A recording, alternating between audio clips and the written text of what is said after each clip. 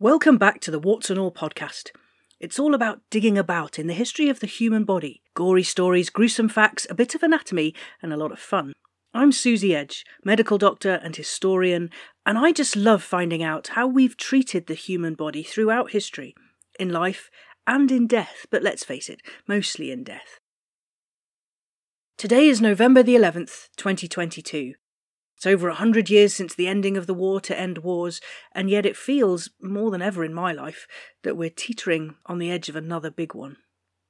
But we're going to look back in time. A wee warning, I will be talking about painful diseases, trauma, and also torture. So if you would rather not hear about those things today, that's not a problem, and I'll catch you again another time. On to mail this week. I've had a question twice this week, so I thought I'd bring it here. It's about the difference between buying my book, Mortal Monarchs, on Amazon versus other independent bookshops.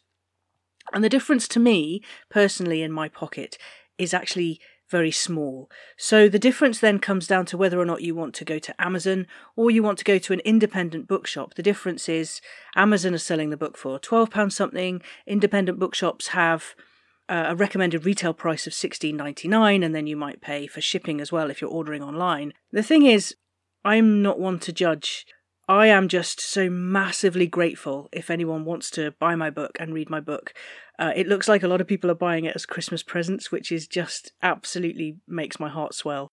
But where you get it from, really, I'm just so grateful that you can. And if you want to go to Amazon and pay a little less, then go for it, I say. Obviously, that isn't endorsing Amazon as a company, but sometimes we have to look after our own pockets as well. So, as I said, no judging here. A little bit about the podcast and sponsorship. I don't have a sponsor for this podcast, but if you would like to support my endeavours, then please grab a copy of my book, Mortal Monarchs. It's available from the usual bookshops in the UK. I'm still waiting for news of its arrival as a hardcover in the US. It's getting frustrating, but sadly it's out of my hands. Believe me, when it comes, I will shout about it from the rooftops. In the meantime, the audio version is still doing really well. The publishers are so chuffed with that. I can't tell you how much fun I had recording it. When we were done, I wanted to do it again. I was like, let me have another go. But we'd finished and we had to get it out there, and it's available on Amazon on audio. And that's all Amazon's, not just in the UK. For now, though, let's climb aboard an 18th century merchant ship and wax lyrical about ears. Sorry, I couldn't resist, and I did say ears. I know they're not the sexiest of vital organs out there, but it's surprising how many ears have caused so much trouble. We're going to talk now about the ear that started a war. The year was 1731, and the British merchant ship Rebecca had set sail from Jamaica bound for London, in England. On board the ship, captained by a Robert Jenkins, was a much-loved commodity of sugar, and lots of it. The ship's precious cargo matched the records, but often these ships would come and go in these seas, and they'd be carrying goods that did not match the ship's inventories. Contraband was in high demand, and the pull of the black market was strong. There was always a chance that these ships had something to hide. In previous years, Queen Anne and her Hanoverian successors had signed a series of treaties regarding trade in the Caribbean. A monopoly had been granted by Spain to the British to supply slaves, 5,000 of them a year. The Spanish had no influence in West Africa where the slaves were being taken from, and they did not directly engage in the transatlantic slave trade, but they did rely on them for their exploits in the New World. And so they traded with those who did deal in slaves. As well as a trade of slaves, the British were allowed 2 ships per year to sell 500 tons each of goods in present-day Panama and in present-day Mexico. Stop and search was all part of the deal, the give and take, each protecting their own interests. The British were awarded the Asiento as part of the Treaty of Utrecht with the end of the War of Spanish Succession. It was then passed to the powerful South Sea Company. In it there was an agreement with the Spanish that they could stop and search some of the vessels in the Caribbean to ensure that the British were sticking to the agreements. And this was one of those days. The Coast Guard ship Isabella came alongside and demanded Rebecca be stopped. The British ship was boarded and searches were made. And nothing untoward was found, and the Spanish captain, the privateer, Juan de Leon Fandino, was not happy. The ship was searched more, and a crew member was beaten. The British captain gave nothing away. He had a rope thrown around his neck, and he was hanged, though not to the point of killing him. And Jenkins still had nothing to say to the privateer. He gave nothing away. He claimed to have nothing else hidden on board, besides a small amount of money that would see them safely back to England. The Spanish were not appeased, and Jenkins' ear was cut at and then ripped off, with a warning to the king that should he think of doing a spot of smuggling, that even he would suffer the same fate. This incident was not alone. There were many stories of outrageous Spanish behaviour reaching British shores. I'm pretty sure they were probably as bad as each other. But Jenkins risked losing his cargo, his ship, he risked imprisonment and torture, and maybe he even risked his life. One story told of a Dutch captain who was forced to eat his own hand after the Spanish Coast Guard chopped it off. The torturers kindly boiled it for him first. Presumably it made the whole thing a lot less chewy. When Jenkins and his dishevelled crew arrived back in London, there was a ripple of interest in the sea captain's story. He presented his pickled ear to the king in protest of his treatment under the agreement with the Spanish. It all went quiet, though, and not because Jenkins couldn't hear anything, but because politics is politics. When it was convenient, Jenkins' ear was heard from again. Years later, when the Tories were looking for more trade in the West Indies, and they were looking to oust a long-standing Whig government under Walpole, they were looking for a fight. The stories of Spanish aggression were brought up, and no doubt embellished. Jenkins was brought to Parliament. He was paraded with a severed ear in a bottle in front of the House of Commons. Justice was demanded, and increased trade in the Caribbean was demanded more so. Jenkins and his missing ear had now become political capital. In a sketch of the time, Walpole is seen swooning at the sight of a severed body part laid out on a table in front of him. There was no choice. War was inevitable. The British wanted more from the West Indies. It was Thomas Carlyle that named the war for Jenkins' ear when he wrote about it over 100 years later, and the name stuck.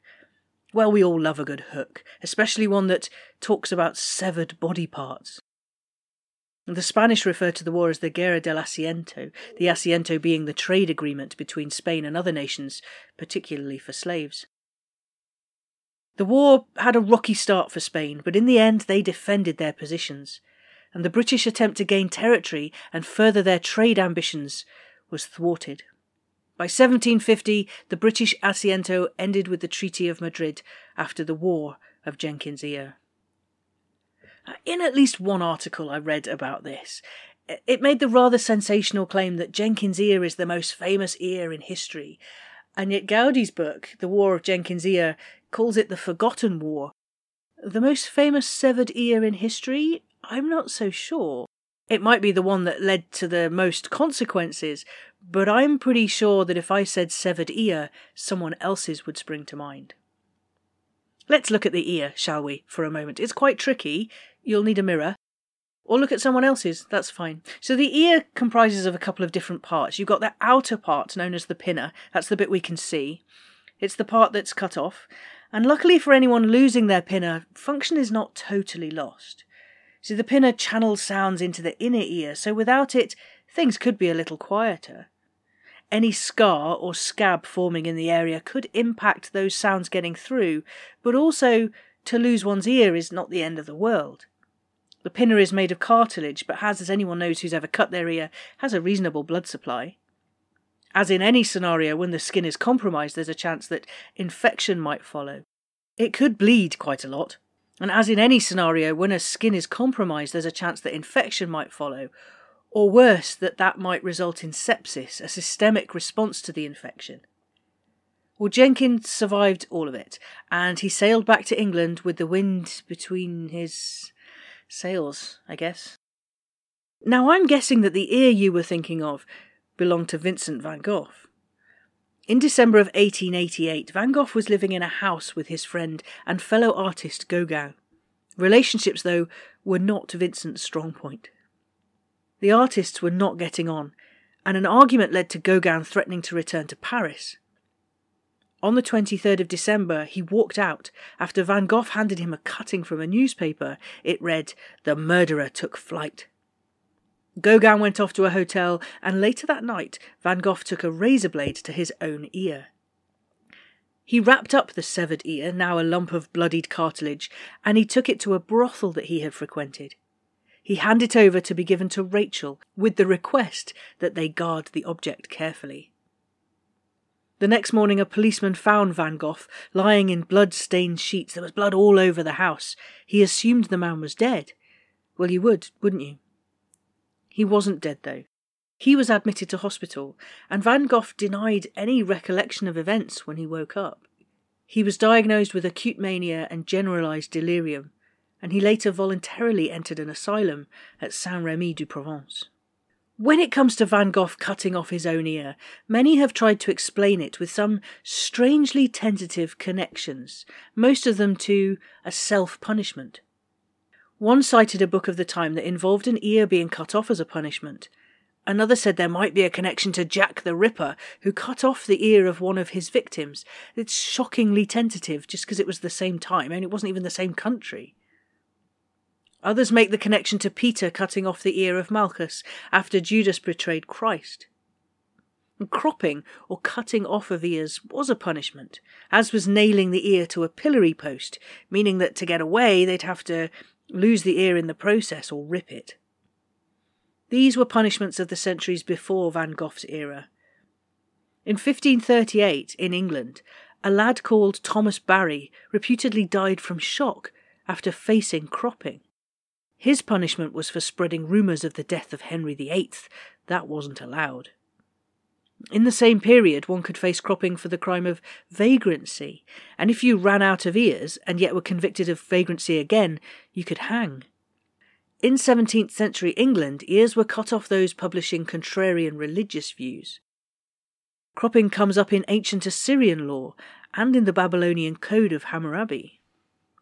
Cropping was still used as a punishment in some parts of the States into the 19th century. For some, the reason for Van Gogh's self-motivation lie in how much his ear he actually sliced off. Self-mutilation, I meant to say there, not self-motivation.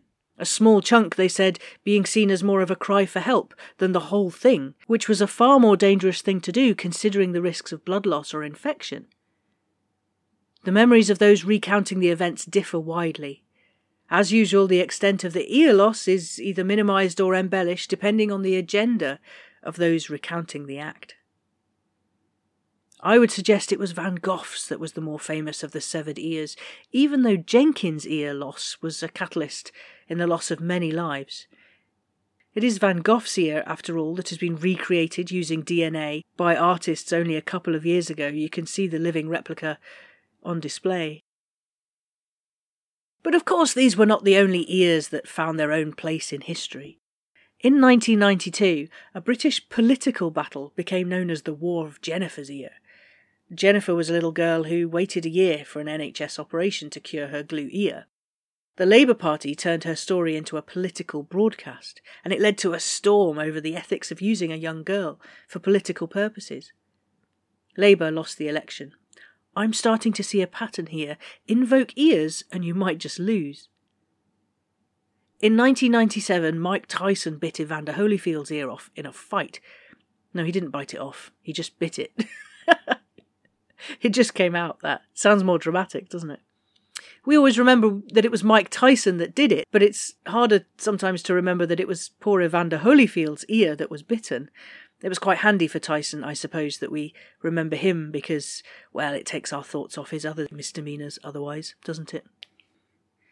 I'm not going to lie, it's been a bit strange digging about in ears. I didn't think I'd be able to make a whole podcast about it. I remember being in theatre with an ENT surgeon when I was a medical student, and him questioning me about the anatomy and the function of the ear. And it was quite fun because he turned the operating theatre into an ear, as in I had to walk in the door and then describe what I would find, what would be in front of me, what would I feel if I put my hand out to the side, what would I be walking on, what was I looking at if I looked up at the ceiling, and what would I bump into if I walked forward. He turned that into quite a fun lesson, and I remember quite clearly the anatomy of it all because of that. Shame we couldn't do that with some other organs. I guess we could, but it might be a little bit harder. Certainly to put your imagination into it. Anyway, that was some ears that found their place in history. What fun. Up here in the Highlands it's been strangely warm. I keep lighting the fire out of habit, but it was 16 degrees here yesterday. I'm part of a team organising the local mountain festival, and we're organising skiing and winter skills, and it seems so odd that there's not any snow to talk of. I hope it comes. It has been really windy though, and the lights keep flickering. If the electricity still flows and the phone is switched on, you can find me on TikTok at Susie Edge, and on Twitter and Be Real at Susie Edge. And on Instagram, I'm at suze.edge. I also launched a new podcast recently where I have a look behind the scenes of trying to make it as a writer and content creator, having left my job as a hospital doctor in the NHS. It's called How to Lack Commitment, and if you're interested in the backstory, you can find me there too. For now, thanks for listening to the Warts and All podcast. Please give us a rate and review if you're enjoying the human body history chats, and I'll see you again soon.